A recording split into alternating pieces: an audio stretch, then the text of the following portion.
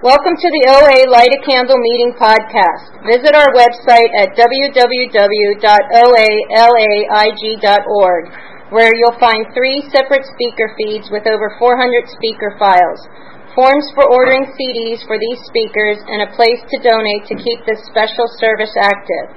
I would now like to introduce our speaker for tonight, Christian.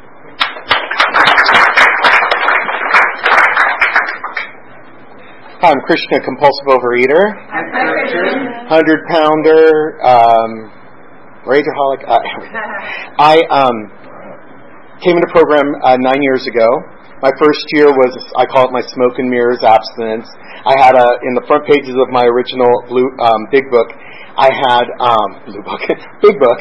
I had like 30 or 40 food items listed that were all the foods I couldn't eat, and I could tell you that didn't work for me. Did not work for me. It was a little too complicated. I'm a horrible multitasker, so trying to, I just couldn't look at that list and then every minute look at my food that I'm eating. Plus, there's a lot of unwillingness to do that because I really didn't want to be here. I didn't want to be I didn't want to be different. I wanted to be like everyone else. The only problem was when I was trying to be like everyone else, I ended up at 500 plus pounds. And at this point, I've lost a little bit over 200 pounds. So I'm way down from there. I was talking to a fellow coming up the stairs here, and I remember very early on in my program coming to this meeting, and I came up those stairs, and I couldn't catch my breath. I literally had to stop outside to catch my breath before I walked in, because I was so ashamed that I was out of breath, and that I couldn't do it. Here's some. My big boy pictures, I'm not a photo person even now. I've never been a big picture person. And there is a picture I have where, bless you, where I have, I'm with my fiance, which will be a laugh later on, my fiance, and next to a 7-foot Christmas tree. And I actually made the Christmas tree look like it was on a diet. And that was a moment, that's a picture, I remember that picture so clearly. And I was living at home at the time. I just moved back to my parents' house, and they had a house fire, and the whole house burnt down. And all of my big pictures, like from when I was really at my highest weight, really burned up in that fire. Somehow I think that's like my higher power saying, that's the past, let it go. Like, fire's a very cleansing symbol to a lot of people, and all it's very destructive to a home. So I wish I had some of those really, really, really big pictures. But I think I look a little different from the pictures I have there, too. And I remember, going way back to the beginning, the first time I remember associating food with satisfaction like that, with numbness, so I didn't have to feel everything. I was I think I was 5 years old. I think I was in kindergarten. My father had taken me to a dime store, which doesn't exist today, of course, anything like that, but it'd be the equivalent to a 99-cent store. And my dad was in the military. He was an active alcoholic and a teacher, so he had very little patience for me when he got home. And he took me to the store. He saw a friend of his. He's talking to his friend, and he was the type of parent who said, if I say jump, you say how high. Not if I say jump, you say, well, can I put it off for a few minutes? And apparently I remember playing with a toy, and he turned to me and called me. And I think, I'm a little 5-year-old, so what would I say? I think I said, give me a minute, or whatever a child would say. Not right now. Oh, he lost it. I remember him losing it quite clearly. And I started crying, and of course, at 5 years old, I cried really, really loud. And so all the store knew something was happening, and that humiliated him even more. So he ended up coming over and picking me up, which I think that's the only time I remember him ever picking me up. He picked me up and his friend was there, and he bought me this huge lemon and cherry lollipop. The fact I remember that tells you I belong here. From 5 years old, and I literally remember putting that lollipop in my mouth and the sweetness, and I remember something happened. Like, I remember it so clearly that I stopped crying. You could tell I was crying. I had been crying, but I stopped crying as soon as he gave me that. And I think that's the first time I made the association. It has nothing to do with him. It's the first time I made that association with this made me feel nothing. It allowed me to not feel the pain of being yelled at and emotionally abused by him in public, in front of people. And it kind of grew from there. While I lived at home, I learned to sneak food. I learned to smooth everything out. I know I've heard this a million times, so I'm so not terminally unique. But I want to believe I am. I smoothed everything out, thinking no one would notice that the peanut butter is a half inch or an inch down from the top when it's brand new. But so if I smooth it out, they won't notice. And I won't have to be ashamed. So that was an interesting experience, having to sneak food all over my house. And my parents were never... I'm adopted. And so my parents are two people who the most they've been overweight their whole lives is 10 pounds. And they're 82 and 92 now, and they're literally maybe 5 pounds overweight. And so they had no concept of what it meant to be in a body that doesn't necessarily just keep the weight off without trying like they have. I played football, soccer, and baseball. I attempted basketball, but I just can't do basketball. So I played those sports all the way through high school. My dad thought they would make me masculine, make me a man, and also, get me active. And admittedly, the physical activity did keep my weight pretty down. I look back now, if you look at, when you see my pictures, there's one where I'm in a blue shirt with a white stripe. I'm freaking slim in that picture. For my body size, I was in great shape, but I thought I was so fat, ugly. I mean, I couldn't have been more hideous. And I would pay money now to go back to that body. Like a thing. But I realized I was so sick in the head. This is not just a disease of the food. The food the fat is a symptom of my emotional state. I hated myself. I had no self-esteem. I seeked self-esteem from being, I always would put on that, I had a smile that my older friends always call, oh, that's your smile, that's your $1 million smile. So I put on this smile that was so fake, and it had nothing behind it. I look at people in this room, and so many fellows in this program who are working this program and have abstinence, there's something different in our eyes. There's a shine, and my friends noticed that when I had a year of recovery. One of my friends said, "You are glowing. It's amazing." They go, "It's like you're a different person," and I was. I am a rageaholic. I dabbled in alcohol. I dabbled in drugs. I dabbled quite heavily into drugs. I did a lot of things, but fortunately, I was able to get through those by the grace of God somehow on my own. And food is the place where I always stayed. It's my home base. It's where I've always stayed. It's where I've always been. And living at home, I'm grateful I'm grateful I had the food when I had it at home, because my father was incredibly emotionally abusive. Had no idea what to do with me. He could see that I wasn't going to be that masculine, macho guy. I didn't really start dating till I was almost a senior in high school. And then it was all just smoke and mirrors. I giggle because I go, yeah, there are other reasons why I liked athletics. But I giggle and laugh at that because he always wanted that, and he always used to say, you're not macho. You need to be macho. You need to be masculine. I don't know what that meant. I didn't know what that meant. Just being me should have been enough. And something he used to always say to me, because when he started realizing I was gaining weight, because right after I got out of high school, I was home for a year, because I went to community college for 1 year, and then I transferred out and got out to freedom. Freedom.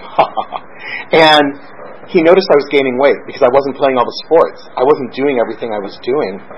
And he started watching me like a hawk. I mean, this is an ex-military. This is a lieutenant he knew how to watch people. And he watched me like everything, every minute.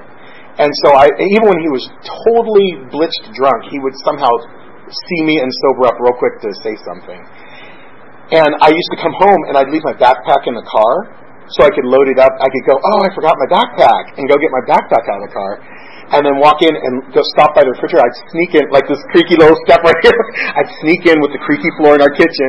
I learned every spot I could step on, and slowly open the refrigerator door so it didn't make that whoosh sound when it opens, and load it up with cheese and whatever else I thought I needed to survive the evening, and put it in my backpack, because he'd never searched my backpack before. So I thought, I'm getting away with this. And I would sneak that food into my room, and I'd eat everything. And I also started to learn, once I stuck that bag in, what do I do when I'm done? Because all of a sudden, like literally about a half hour after eating all that food, I'd start feeling again. And I didn't want to feel. Because when I started feeling, I started hating myself. I started feeling ashamed of my behavior, ashamed of myself. I'm a gay man, so and at that age I wasn't out, but I felt ashamed of that part of me because I knew I was different, and I didn't define it. I was, my parents are a different generation, so they raised me very differently, and I just didn't have any definitions, and I just thought I'm a little different, and that's it. But I hated it. I hated not being like all the other guys, and plus I was the only child of color in my schools until I got to my sophomore year of high school, when they started busing in these 6 children of color from another city, and that was the first people. And that was the first people I saw who weren't white around me. So I always ostracized myself. Other people didn't do it. I ostracized myself because I felt different, and I just really wanted to be just like everyone else. And on top of that, here I am sneaking food, and I'm going, is this what normal people do? And I had no clue, so I just figured I'm going to keep doing it. I'm going to do it as long as I can. Because if this is what's helping me to survive being home, then that's what I need to do. If it weren't for the food, I really believe I would have been jailed or in prison for beating my father. I'm adopted, so he's not as big as me, not near as strong as me. And at the teenage years, I was at my height. We had come to fists before. And my mom ended up having to stop it. And God bless her soul, she has been in the middle of it. She was in the middle of it for decades. And because my father and I never had a good relationship in that time frame. In recovery, I'm blessed. I have an amazing relationship with my father now. The arguing, all that negative energy is gone. I'm not a rage. I don't believe rage ever goes away, but we learn not to let it rule out. I've learned, my sponsor yells, who's we? I have learned in this program in my recovery to not let it run my life. I got cut off 3 times coming here today. And I wasn't in a hurry, but getting cut off is never fun. And one of them had like an alumni plate from my school. Sorry, I'm in Brentwood and I have this cup. And that rage comes right up because it's so annoying and frustrating. And then immediately, what do? I turn around and I get to say a prayer for that person. I get to say, you know what, God? Please let them get to where they're going safely and get everything they deserve. My little twist, but it's not saying anything bad. And, bottom line, I know my higher power knows everything I'm thinking and saying, so me not saying something is really not fooling anyone but me. After high school, I went to, after my junior college 1 year, I went to up to Sacramento, to Sac State for my undergraduate work. And I moved into the dorms, and I got this amazing little card. And this card basically said, you can eat as much as you want, as long as you want. And, I was so anonymous at that school, no one knew me. So I didn't have to deal with the shame and the hiding and I'm not going to do it. And, but what I didn't realize was Mom and Dad are paying for that card, and that, my parents, I was blessed to have parents who were paying for my college undergraduate work, and they got a bill for how much I was eating. And of course, my dad, being so comfortable with me eating and being overweight, started calling me and saying, every pound overweight that you are is a nail in your coffin.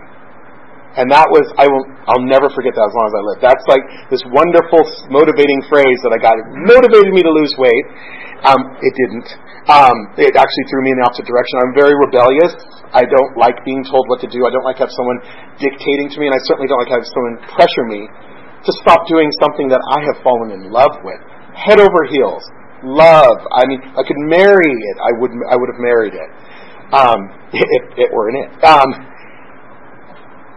And by doing that, every time I said that phrase to myself, I'd feel that anger and that rage, and I'd go right to the cafeteria food place and load up.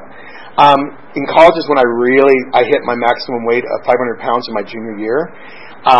In my sophomore year, in my first year at my undergraduate degree, I actually joined a fraternity.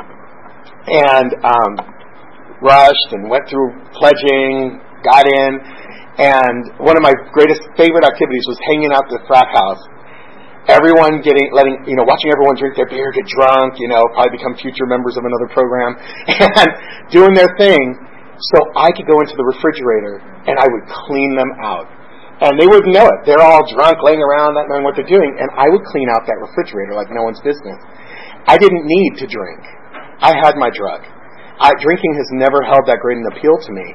And so being able to go in that refrigerator and they had stuff, they had sinful stuff in there. these men were not overweight. They were small guys. They were all athletes, and so they had the food that I needed. Food that had lots of white stuff in it. My abstinence, which is I just celebrated 8 years on October 4th, is no white flour and no white sugar. And that abstinence is so simple that for going from that 30-plus list of foods which didn't work for me, I realized, also with the help of talking to a fellow in this program and hanging out and walking and exercising, she looked at me one day and said, you know what, you need to simplify your abstinence. And that's one of the miracles to me is this program, is that how each one of you and all of us can be the oracle for God, the voice for God. Like God will send that message through, and you'll look at the person and go, I never thought they'd say that to me, but they did. And when she said that, it hit me. I had like this epiphany where I realized everything I love either has white flour in it, or sugar, or both. And most of the time both. And if it was fried, even better. So I realized that was something I need to do. So I simplified my abstinence. I had a really wonderful break with my first abstinence that first year. I went on vacation. I went to the 2004 Olympics in Greece, and I was with my friends. And my friend Tony was like one of my best friends at the time, and he is an alcoholic. And we went to the island of Mykonos. We were at dinner one night, and he ate like a bite of his dessert, and like I couldn't comprehend that, and he pushed it away, like ugh. And I had this Cosmopolitan, and it was wretched. It was wretched. I took a sip, and I'm like, ugh. He literally looked at me and said, How do you do that? And I go, what do you mean? He goes, how can you push that drink away, take a sip, and not drink it? And I go, well, let me put it this way. How can you take a bite of that dessert and not finish it? And he goes, And we got really smart, and we switched. We literally switched. I finished his dessert, he finished my drink, he gave up his sobriety, I gave up my abstinence. My abstinence was really smoke and mirrors. It was all a bunch of BS, so that first year was nothing. I'd be able to get up here and not sweat a drop. I always say, this is perspiration of truth, because it's the hardest thing in the world for me to talk about me. And I have so many character defects and so many flaws. And I remember to have my sponsor, when I got back, the first thing he said to me after I told him, and I was willing to be honest, it's a miracle that I told him I broke my abstinence and how I did it. Because I was a liar. I was a liar, a thief, a cheat. I wanted to be the rock star. And that's like Farmer Ted and 16 Candles. I'm King of the Geeks. Why? I just want to be one of. I'm so grateful to be one of. Because if I had lied about that, I would have been in relapse for Lord knows how long. No one would know it. Well, people would know it, but I wouldn't admit it. So it's a blessing now that he told me. I was at Serenity Sunday, and I was still brand new, and he goes, I need you to get up in front of everyone and tell them that you broke your abstinence, that you surrendered it. And I don't know why, and I have no recollection of how, but I did it. And that really is where I say God or my higher power must have been carrying me up there, because I don't have a recollection. I can't remember what I said. I just remember getting up there and saying it and being really scared and nervous and scared that you all were going to reject me and tell me, oh, you know what, you don't qualify anymore, you need to leave. You need to go out. You're no longer a member. That's really what I was scared of. I didn't think I was going to make it. And I admitted it, and you know what, I got more love. Where love was absent in me, all of my fellows gave me that love that I couldn't give myself. You guys forgave me. You forgave me. You said it's no big deal. Just get right back on it, though. Don't take a year. Don't take 10 years. Don't take 15 years to come back and do it right. They go, do it now. And sure enough, I had like a two day relapse, and blessedly, I got to start this 8-year process of recovery. When I first came down here, I was living in an apartment that was Inglewood adjacent. I came from Northern California, and my job had transferred me down here, and I had no idea what Inglewood adjacent meant. For a boy coming from the environment I was coming from, a man, that was a big change for me. It was really hard, and the moving truck was late getting my stuff here. Somehow it got lost between San Francisco and LA. Hard to believe, but he got lost, so it was a delayed a day. And because of that delay, what else was I going to do? I didn't know anyone here. Lord knows I couldn't go to the movie theater that was, a mile away or do anything. I found a way to log onto the internet. I did have my laptop with me, and I found a way to order food. Brand new in town, don't know a single person, and I found a way to order all the food I needed. And I had it delivered to my new place. A family of 12 could have lived off of what I had for probably a week. I ordered so much, and I ended up blacking out on the floor. And it was just on the floor. I just blacked out, and I woke up at, I think it was like 3 or 4 in the morning, and I was surrounded by garbage. I was surrounded by trash. Empty this, empty that. Just trash. It was all over the floor around me. I slept. I blacked out. I spent my evening in trash. And something in me, and it was my higher power, but that time I didn't know what, but said, this can't go on. This is not how I want to live my life.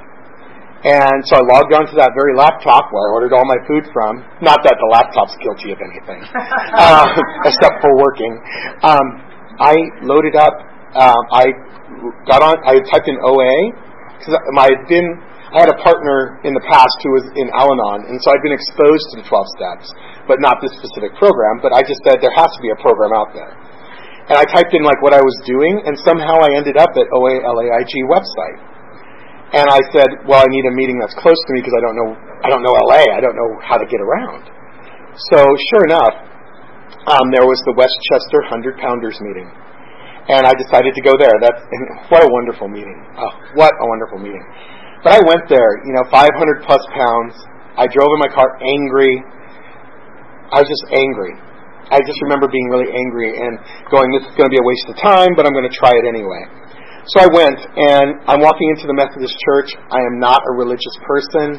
That was something that didn't jive with me at a stage before this. So I was like irritated it was at a church, and I'm going, oh Lord, is this going to be some God thing? And I'm going to have to, find Jesus and do all this crazy stuff, and believe in things I don't believe in, blah, blah, blah. When you're new, you have these angry, all that rage. I have these crazy thoughts. So I walk through the courtyard, and I see this woman standing outside a room, so I figure that it's the only room lit, so it must be where I need to go. And I walk up, and at this stage, until this incident happened, I never realized how little I liked to be touched at that time. I walked up, and she gave me a bear hug. And she didn't let go quickly. It wasn't like, it was like, well, we all know what that's like, that fellowship hug.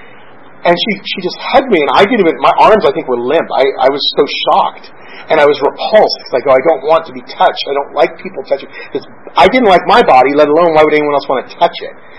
And she wouldn't let go. I remember I finally put my arms around her, and she just wouldn't let go. Like, I keep on thinking, okay, let go now. And, of course, being a people pleaser, I had no desire I couldn't say, would you please let go of me? So she just held on, and I have to admit, I don't know what, but there was some switch that got thrown in that moment. And it felt like 3 years that she held me, but it was really probably just 30 seconds. But it felt like a long time. And something inside of me melted a little bit, so I'll never forget it. And I see her all the time, and I always go, you're the person. You broke me down a little bit. You helped me to get in that room. I sat in that room, and I remember in the car before I walked up, I had said, sorry, I'm a teacher, so I'm talking like kids, like not all it's sequential. I remember in the car, I had said, I'd known what a sponsor was, And I knew that if I was going to make this work, I probably needed one, because that's what my partner had always told me. Oh, if you do anything, you need to get a sponsor. No idea what that meant, but it was a terrifying concept to me. So I said, okay, God, here are my requirements. Has to be male, has to be gay, has to be at a normal weight, and they have to know, like, they have to be able to relate to me, because they can't relate to me, I can't work with them. And no way. All about me. I walked into the meeting after being accosted at the door. I wasn't. It was lovingly hugged, but at that time I thought I was accosted. Sat down in the very back chair in the corner, and sure enough, the meeting starts, and a gentleman introduces himself. He's at a regular weight. He's gay. He's a male, obviously, and told my story. He literally told my story. Like, I understood everything he said in that meeting. And so afterwards, I was probably starting so much time now. I was like dying after the meeting, and I was shaking. And I remember that, you feel that shaking, internal shaking. You're so scared. It's hard for me to say what I was scared of, recovery, but I was so scared. And I remember walking up to him after the meeting and waiting for everyone who was talking to him to leave. He's pretty well known, so it took a while for him to get clear. But I wasn't going to do anything with other people around, because I can't have anyone hearing me lowering myself to asking anyone else for help. Because that's what I thought. Your pond scum if you have to ask someone for help. You should be able to do it all on your own. And they all walked away, and I meekly walked up to him, shaking and just fit to be tied. And I said, "Hi," and he goes, "Hi," and I introduced myself. He reintroduced himself, and I go, "I'm new," like he didn't know. Really? Can't do that, but we do. Human beings. But I looked at him, I said, "Would you be willing to be my sponsor?"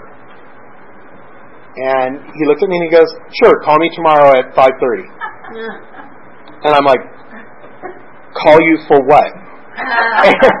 And he goes, "Well, you need to call me every day at a set time, and we'll discuss how your day's going. We'll discuss what's going on. We'll get you started in this program." And I remember feeling like fear. My stomach was nodding, and I said, "Fine, 5:30 a.m., p.m. Just call me at 5:30 a.m. A person who didn't wake up before 8. So I did call him. And I basically was that sponsee who would say, "It's 78 degrees and clear and sunny for the day. It's going to be beautiful." And he took that. He took that because I didn't feel anything. I didn't have any abstinence, so I wasn't feeling yet. And eventually he said, "Okay, I need you to write down all the foods that you think are a problem for you." And that ended up being that first abstinence. And I went through that, failed. The second abstinence, I told him I want this black and white abstinence. He goes, "Good, that's a good idea." Because I learned, and this is something someone said in another meeting at one point, you make your food black and white so you can live in the gray. Your food can be black and white. The rest of your life needs to be gray, because gray allows you to really enjoy. It means not everything's a yes or no, 0 or 1. And that was the freedom I needed, because I was living all in the black and white. Everything was just all or nothing. If I didn't get my way, then it wasn't worth it. If I didn't get my way, then I'm not doing it. So fast forward, all this time later, I'm working. I've been working with him for 9 years, 8 years of abstinence. My higher power came in pretty early. In the beginning, my higher power was, in the very beginning, before abstinence, God was my enemy. I didn't like God. I would be up. Anyone who talked about God I thought was insane, because he's a punishing evil thing. Why would you want him in your life? He punished me with all of this. And eventually I started to realize that it isn't all up to me, and that it's okay to rely on, it's okay to let that go. Because I'm a control freak, so I didn't want to let anything go.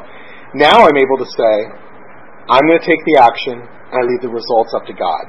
That has been the greatest freedom I've learned in this program, besides not having to obsess about food 24 hours a day, 7 days a week. Living life on life's terms is not easy. Feeling is so hard.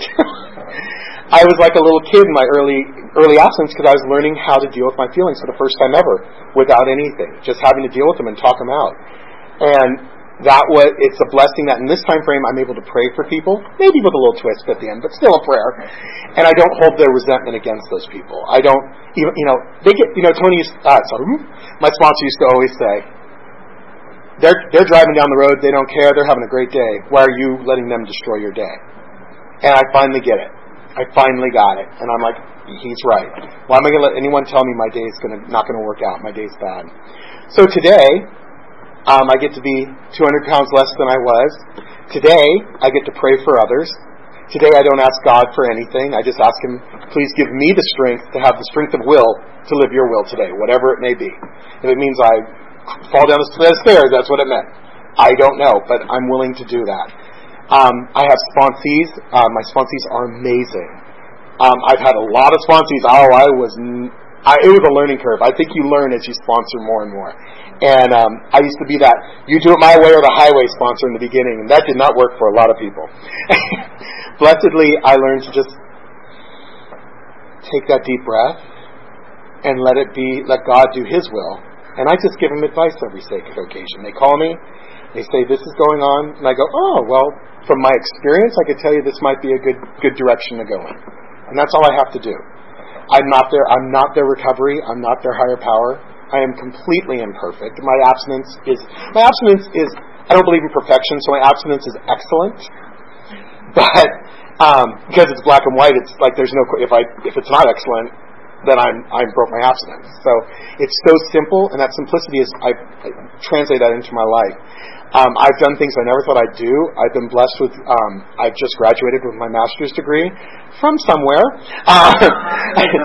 from USC, and it's a master's of arts in teaching. I wanted to teach when I got out of college with my undergraduate degree, and Lord knows it would have been so much easier to get my credential back then. But, God has a plan. I don't resent that. Like, I don't look at that and go, oh, it's so horrible I didn't do it then. I needed to be on the path I'm in. I needed to have the insanity. I had to be the phony. I had to be the make the big money, doing the big job. I needed all that so I could be the person I am today, who's able to say, I'm happy. I'll just be blessed if I get a classroom and I can teach kids and share my passion of knowledge with them. And I do the same thing with my sponsees. I'm just grateful to have them. And I'm so grateful to be in this room, because every single person in this room supports me. You help me to go that next day. I've learned to say, can I do this for 24 hours? Yes. Can I do it for another 24 hours? Yes. I don't look a year from now. I don't know where I'll be a year from now. I can't even remember where I was a year from today. I absolutely have no clue where I was.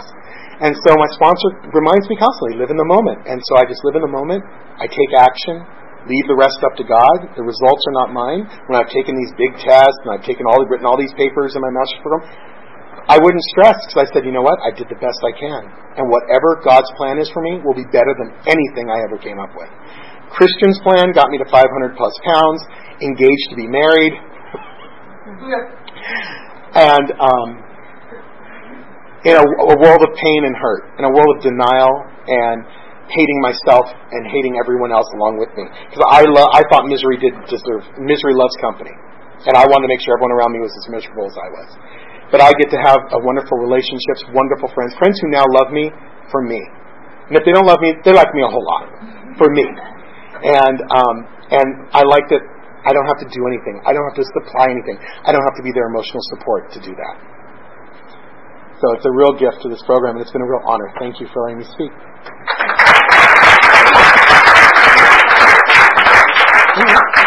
Any questions?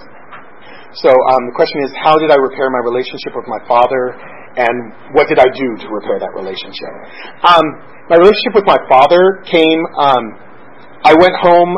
It was a slow process. It wasn't just like one visit. Hi, Dad, I'm recovered. Everything's great, and I love you now. No. He blessedly found AA, and he's been 30 years sober in this time frame. But when it came time for me to make amends for my behavior with him and for my side of it, which there was a time when I didn't think I had a side, I went to him and I made my amends, and he already knew what that was. So fortunately, he knew what I was doing. And over the years, the energy, that negative energy, and I think it's because I can't control him, and I realized I can't change his mind. I can't do anything to him. All I can do is take care of me. And by calming down, letting my rage go and my hatred for him go that I felt, it got filled in with, you know what, he's not half bad. He's okay. And it was really me stripping away my layers of rage that allowed me to open up more and more with him. Now when we talk, there's no energy to fight. It's just not there. And when I feel like I'm getting to that level, which he still knows how to, he installed the button, so he knows how to push them. I know to say, you know what, Dad, I need to take a walk. I just need to get away. I can't continue this conversation right now. But I'm going to go for a walk, and when we get back, I'm happy to come, to talk about it some more. But I just need to get away. And it's that I love myself enough to say, I need to stop. Because I can feel it when it's happening. I can feel it when it's coming. So I would say I was really stripped. It was so much more about me adapting my behavior to be around him rather than expecting him to adapt to me. And that recovery has allowed me to not be so self-obsessed that I think he needs to change. I need to change. And I did. I slowly just whittled away the anger and the rage. And I found I was able to just forgive him. He did the best he could. He did all he knew how to do. And now that getting along so well now, I've learned a lot more about his parenting, his parents, my grandparents, who I never knew, and how he was raised, which explained a lot. Explains a great deal. But I get it. How did I work by amends? How did I work by amends, and how did I work them with my sponsor? I wrote out. I did my 5th step with my sponsor, and he took notes while I was doing that, and he kind of outlined where he thought the amends would be, what he heard, and he also outlined what he thought was my side of it. And he gave me that list, and he says, "Okay, do you agree with this listing?" And I pretty well did. And then he said, "You need to go home and look at your amends and figure out who would it hurt more for you to say, I'm sorry, to bring up this past whatever it may be." And I had some Lulus on there. And I made that list up, and I met with him again and showed him the list. He said, "Okay, it looks good." He goes, "You need to go out, you need to call these people, write, or in person, see them, whatever's possible, to do your amends." And I went out and I wrote the letters. I didn't write to anyone I couldn't actually go see. I went home for visits. I would make amends to my friends and people I abused up there, including my mother and my father. I had a huge amends for my mom. And then I wrote letters. And there was only one person on my list who I couldn't get to, I couldn't figure out. And that was my ex-fiancée. And so she ended up, by God's grace, I got a letter, and we talked for like 3 hours, and I was able to make my amends to her for using her. So that's how we worked it. And it was, again, it seems like everything with me is a layering process. I think that's all the time we have, so thank you very much.